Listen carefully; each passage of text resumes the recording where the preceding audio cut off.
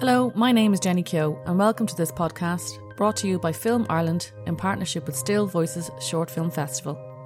We're delighted today to talk to 3 documentary filmmakers whose brilliant films are screening at the festival. The Still Voices Short Film Festival takes place from the 4th to the 7th of November.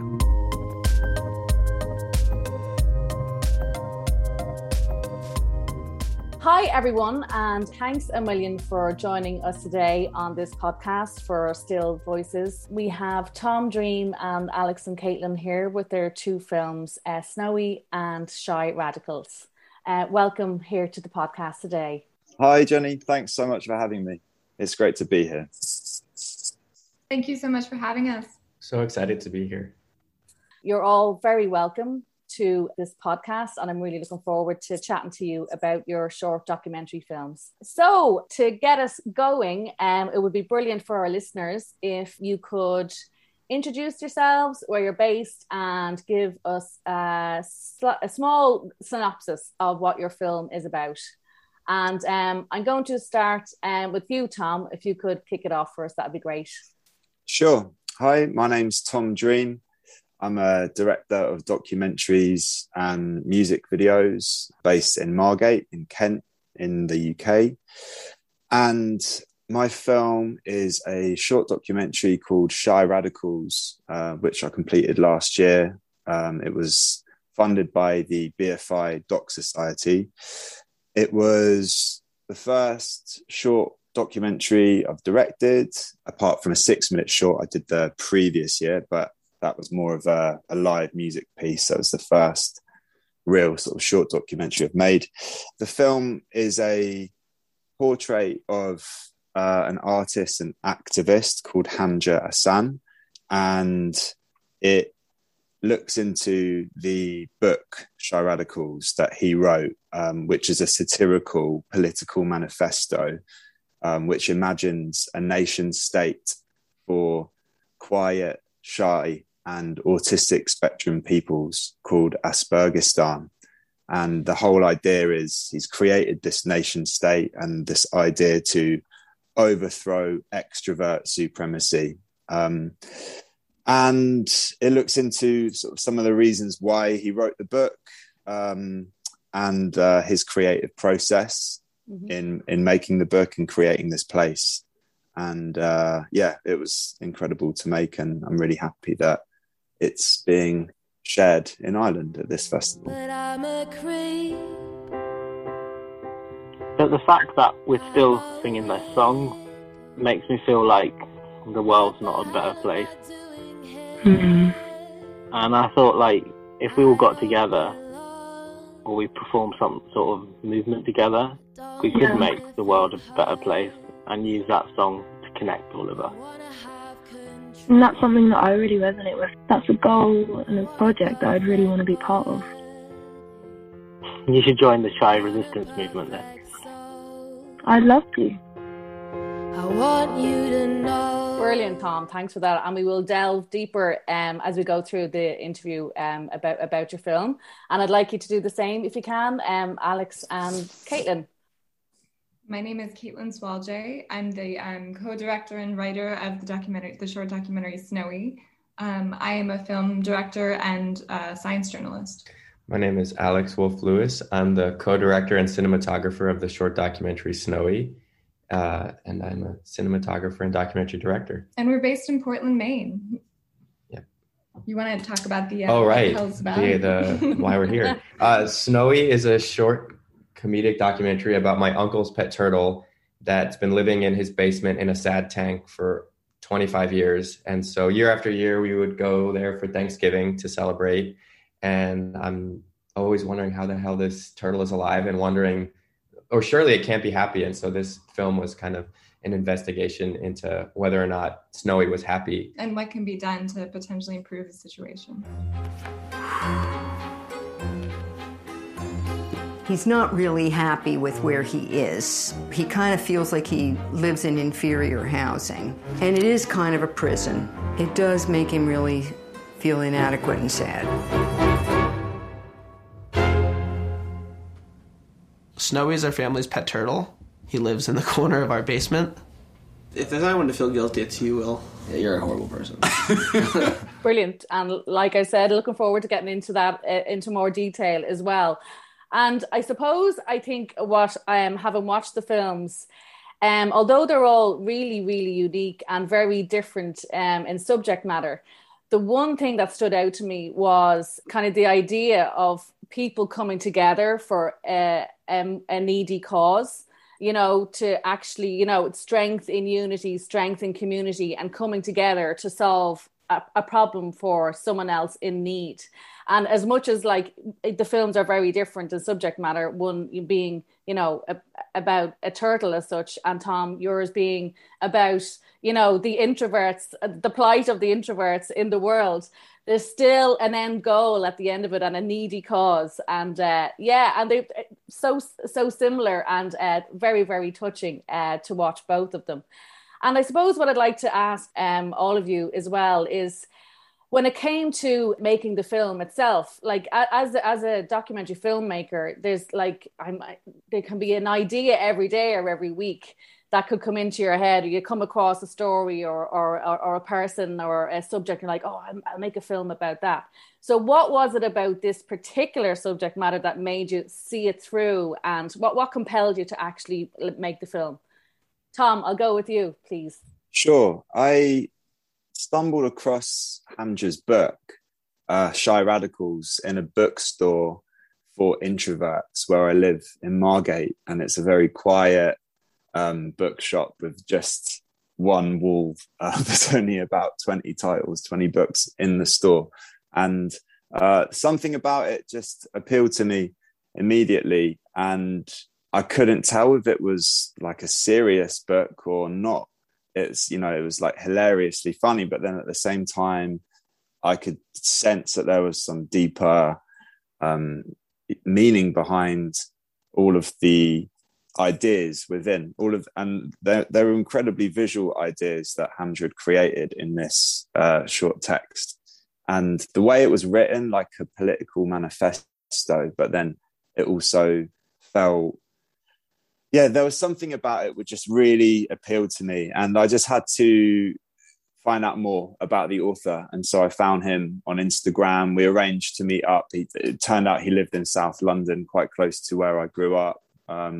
So we arranged to meet, and immediately we just got on, and we had a great conversation and decided that we wanted to work together on something inspired by this book. So it was really that conversation which inspired us to go on and create the film. I hope that answers your question. Yes, it does. No, it does, because I'm always curious about stuff like this as to how directors and subject matters meet, and how does that happen? You know, there's so many films where like a subject themselves have discovered the director, you know, and decides to collaborate, or it can be the other way around, which is what has happened in your case, Tom. And I suppose what's a bonus in with your film as well is that the subject matter is so vast. You almost had like two parts to the document. There's two stories aligned in the documentary. And like when you initially discovered the book and him, did you realize the second, without giving too much away, did you realize the second part of that story existed, or? No, I didn't have any clue about Hamja's background whatsoever, actually. I did an initial bit of research into him and discovered that he'd worked in activism, but I didn't know specifically why. And that all emerged in that first meeting. He described how his brother had been wrongfully accused and arrested on anti-terrorism charges and had been detained for the longest period in British history.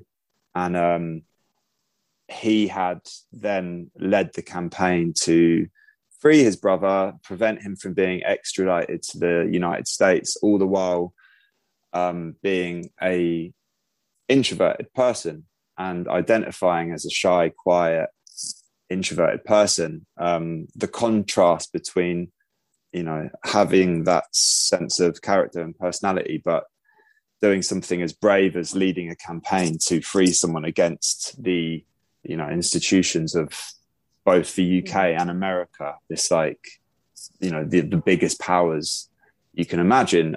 Just really, I found incredibly inspiring, and the way he did it, using his creativity to go about. I mean, the campaign, just to briefly touch upon it, was based around publishing his brother's poetry that he was writing in solitary confinement. And he was nominated for a Human Rights Award for the creativity in his campaign. So, and the book was a sort of result of that. It was a reaction to his experiences. That's how and now he's touring with the book, and he's using it as a vehicle to talk about these much deeper issues.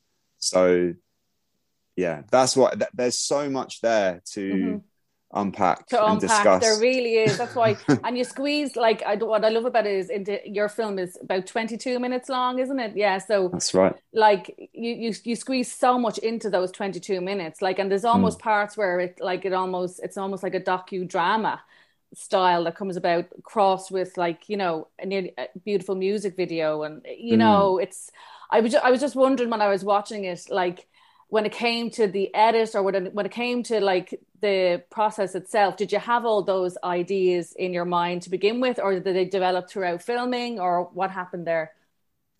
I think I didn't really know what I was doing. I don't know what I'm doing most of the time. I learned very much on the job with a director called Julian Temple that I've assisted and worked in the camera department for the last 10 years. And the way he works is quite unusual too. I don't think I've had very traditional education in film, but it's lots of, I suppose you call them vignettes or scenes that are literally pulled from the book, these fictional scenarios that I really wanted to recreate visually, just to give a sense of what the book contains, and then interweave that with more traditional documentary aspects. I thought it would be a fun thing to try. It was very difficult to edit as a result, but I was wondering about that.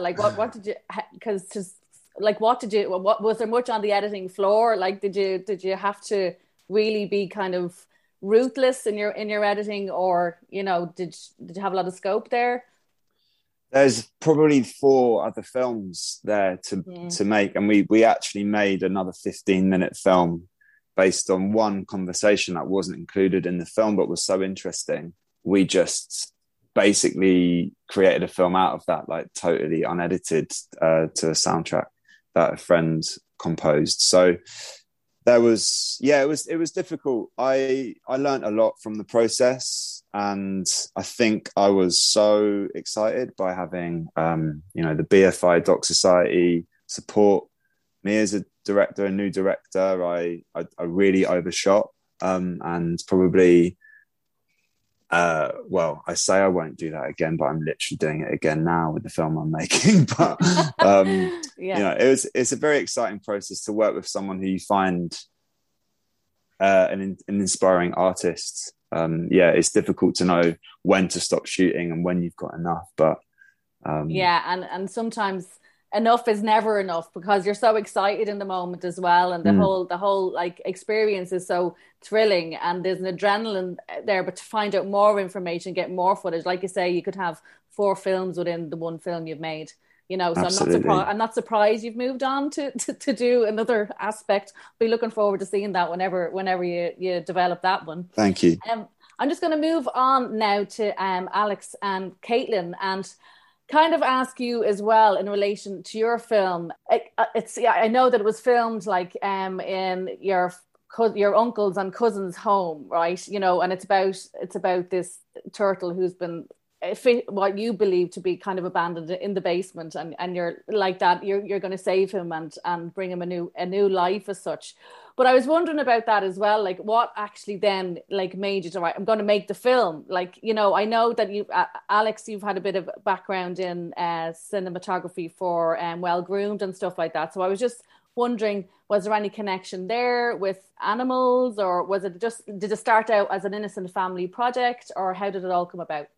I'd say it wasn't innocent. We were out to get my uncle. We wanted to hold him accountable for his years of, it was kind of like I was saying before, just this idea that was in my head. I think I'm very attracted to comedies. I love American Movie. It's one of our favorite films. We love The Office. So I think deep down we knew that there was some kind of element here that would lend itself to a documentary and kind of taking a comedic angle on it. But it wasn't until I brought this idea to Caitlin, because she has writing chops, research, sort of more experience in that world of bringing a story together. And she's like, no, there really is a documentary here. And I was just so nervous to make sort of a investigative documentary about my family. You can't see that on the podcast. I made air quotes because it's, well, you'll see the film and Alex kind of kept nagging at me, there's this turtle in the basement, we've got to make a film. And I'm like, what the hell is this film about? I don't understand. And then I finally did meet Snowy, and I was like, okay, well, if we're going to make a story about it, we have to have some sort of outside perspective on it. Because, you can only roll around the idea of turtle happiness for so long where nobody has any information whatsoever. So I was in touch with this woman named Dr. Irene Pepperberg. She's famous. She's a Harvard animal researcher, famous for teaching this parrot named Alex how to talk. Different Alex. And she directed me to this woman, Dr. Anna Wilkinson, who runs the Cold-Blooded Cognition Lab in Lincoln, England. And yeah, she was absolutely perfect and was like, I'd be more than happy to tell you, everything I know about turtle memory and what it's aware of and, what it's experiencing and what its ideal conditions are. So I think from there, we were confident that we could put something together. But we did initially struggle with how to sort of end the story because there wasn't a natural, everything that happens in the film, we kind of make happen, which nothing would have happened with the turtle. So initially we were thinking maybe we can force my uncle to give the turtle away to some turtle sanctuary. No. And he posters and put them on the telephone poles, needy turtle looking for a new home. He was very reluctant. It was a little cruel, so we took a different route. Yeah, we knew we needed to sort of manufacture in a way the kind of arc of the story. Yeah. But in the same way we had. It made it really fascinating because, to learn about, an animal's perception of the world and its happiness and its state of mind and its state of being and all, it added a brilliant depth to the film that I wasn't expecting, at all, because as soon as your film came on, I just had a smile on my face. I knew straight away that it was going to bring me joy. But to have that other scientific kind of research end of things, as an added bonus, it was really, really, I suppose, a really clever form of filmmaking to do that. So which, like you say, has kind of rounded off the documentary for you and made it a fuller piece. Because, God, imagine putting up signs for Snowy to be taken away to a happier place. We were like, you can visit him, it'll be okay. It's for the better of Snowy and the film. You have to do this. Yeah, we abandoned that. Yes, and I suppose an interesting thought crossed my mind when I was watching it as well, which was how it was to film your family. Some people might say, oh, sure, that's easy peasy, you know everybody, or, I'm sure it came with its challenges and advantages. And I suppose your own working relationship within that as well. How did all that pan out? So I'd say... I think we really benefited from Alex being very close. And while me knowing them intimately, didn't have the same hesitations around sort of making this sort of I gotcha film. Alex was very hesitant and not wanting to frame Larry as the bad guy and then show his family the film and everyone be like, you're making us look terrible. And I was like, no. Ask the hard questions. It's fine. The stakes are low. Ultimately, this film is about a turtle. So I'm just, Yeah, I was just worried that it would get back, from my grandma or my mom that I'm, hassling my family. Shaming the family. But definitely the positive was sleeping where you're filming. We could just wake up and my uncle would feed us. They were gracious and, are you hungry? Are you tired? What do you need? Yeah. I mean, so much about filming a documentary is this constant negotiation between the filmmaker and the subject and kind of justifying continuing to film and why you're filming and, how you need this one more scene. So there was a big benefit in it being with family, and they were kind of constantly like, we have no idea what you're doing. No one's going to watch this, but we love you and stay as long as you want. So that the film certainly benefited from that relationship. Little did they realize it would make it to Sundance and everything and be on a world tour at the time. We still think that might have been a mistake that Sundance couldn't take back, but yeah, that was but it's a wonderful piece of filmmaking because not only is it educational, but it actually I developed a love for turtles that I never had, so if anything, like it's highlighting the plight of the turtle, and particularly ones that are left in basements for that amount of time.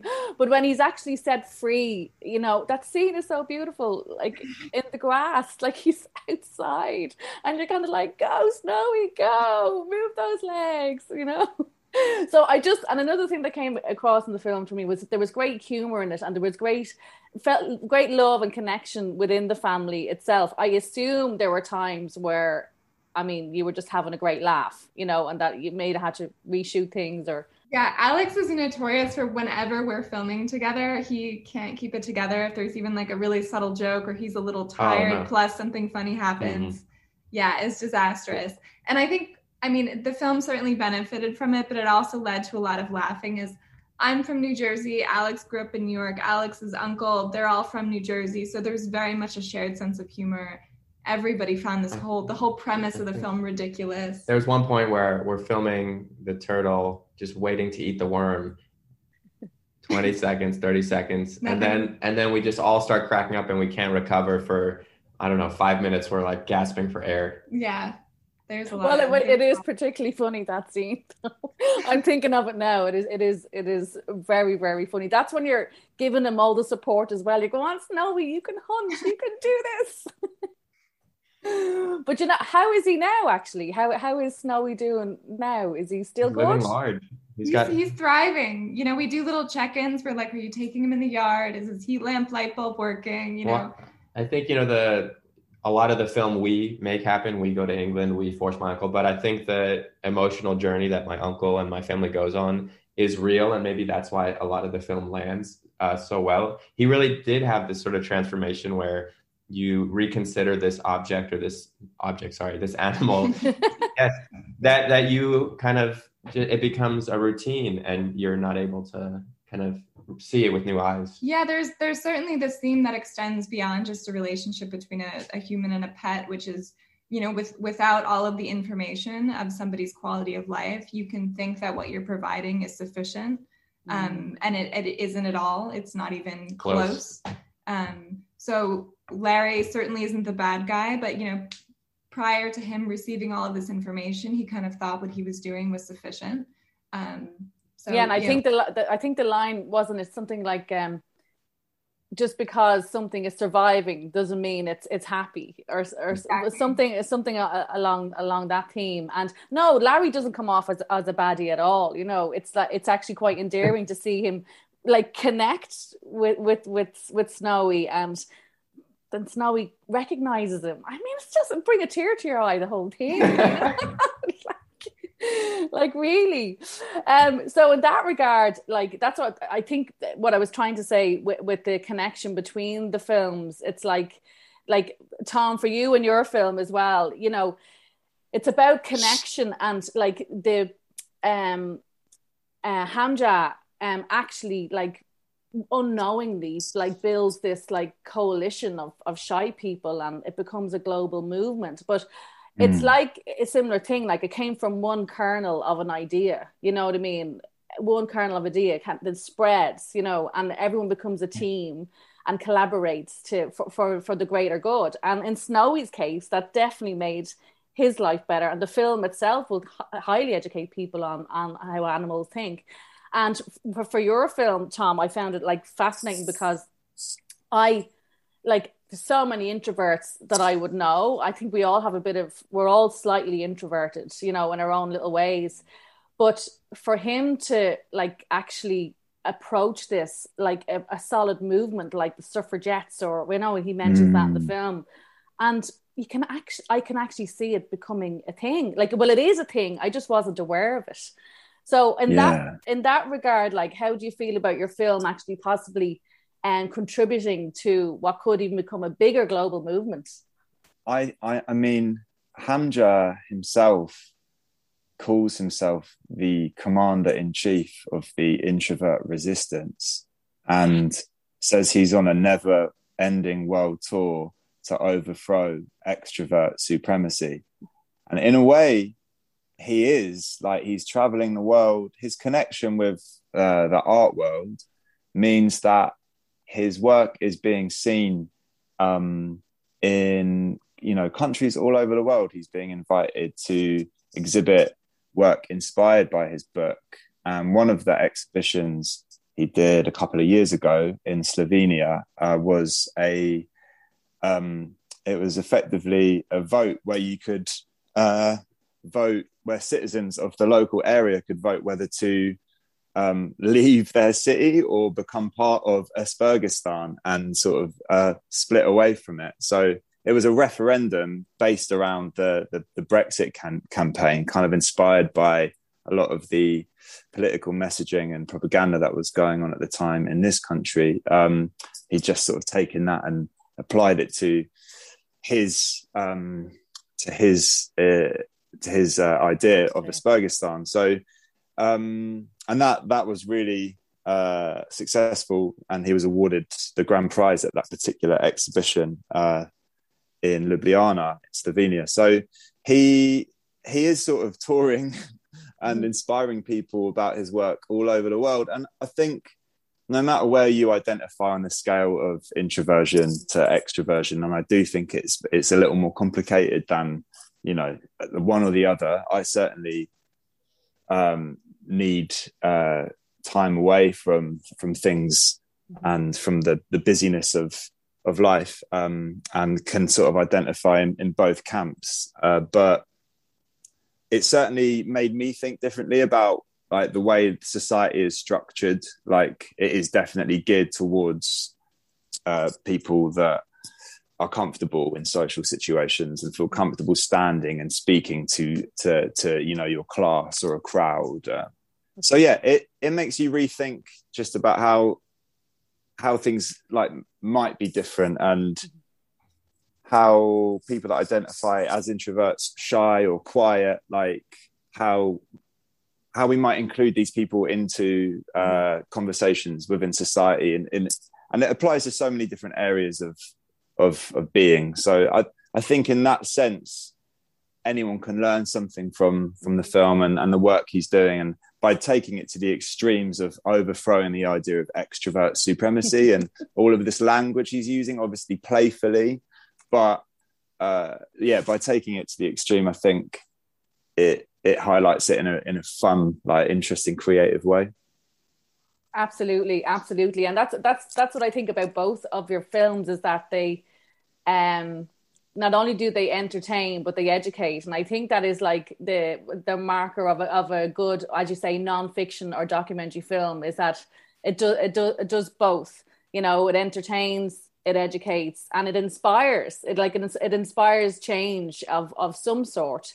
You know, like, I definitely have learned way more about animals' perceptions, or what you're not allowed to call them mammals, wasn't it? They said don't call the turtle a mammal or something, you know, like, or something about that. And then I've learned way more about, like, the plight of an introvert, and just all that stuff, and the extra layer in your film, Tom, about that extradition case. Like, so I suppose on that note, what I'd like to ask all of you is, what was it initially in your lives that led you down the path of filmmaking, or was it photography? Was it what actually, and how did you end up in documentary filmmaking? What inspired you to get involved in that? I'll ask you, Alex and Caitlin.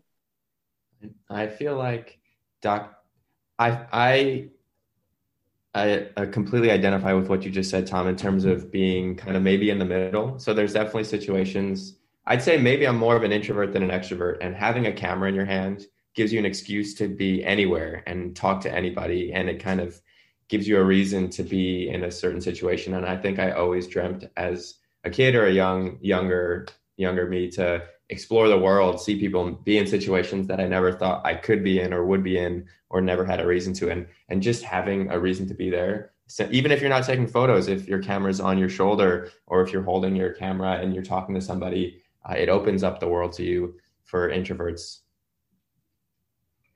I grew up. I grew up at sort of the family company, which is forensic engineering. So if something goes wrong, if a gas plant explodes and a bunch of people are injured, they kind of go in and figure out what happened from kind of a techie perspective and who is at fault.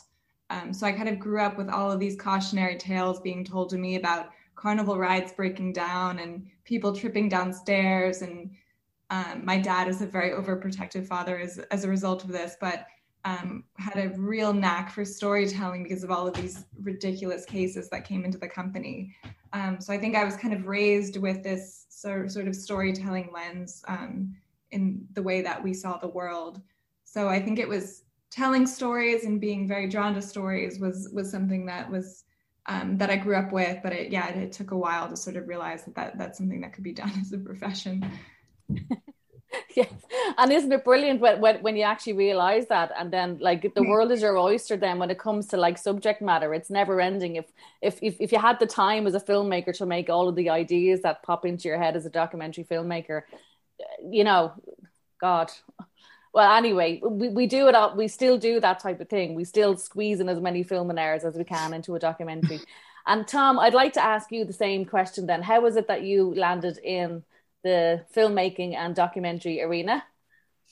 I definitely relate a lot to what Alex said, and I feel exactly the same. It's a real privilege to be able to, travel and meet interesting people and sort of follow stories that you might not otherwise get access to or might not otherwise have the confidence to like approach. I think the first thing for me, like my uncle is a cameraman. And when I was young, I was just constantly fascinated by all of the awesome stuff he was doing. I think I must have been about 8 or 9 years old. And in the course of one summer, every time I saw him, he just filmed Oasis at Nebworth, this one of the most famous like concerts of all time. I was a huge Oasis fan. And then he filmed Jeff Buckley at one point. And then this other time he said he'd just been swimming with sharks. And I was just thinking, what the hell is this job? Like how I just thought he was, some sort of, like a superhero. But I didn't really figure out what he did for another 15 years until I had until I was looking for work in London during the recession. There was nothing really to do. I started assisting him on projects and then gradually discovered what all of this industry was about. And capturing live music is where I began sort of working in production and in film, and filming live performances is something I still really enjoy. And I just have sort of grown a greater interest in finding out more about artists and their processes. I find it fascinating chatting to people about why they've made certain pieces of art or music and what inspired them. Brilliant. Okay. Yeah. Well, that's a good. And so Alex. Yeah. I just wanted to add one thing to how I got into it, because Tom, what you said reminded me. There's this amazing store in New York called B&H, and my friend and I, when we were 9 or 10 years old, on our free time, we would go there and just like look at the glass and look at the cameras, and it was this magical land. So it's just something about also the technology and filmmaking having this sort of magical quality of like, wow, there are all these buttons and there are all these different things to push. I remember that from a young age too.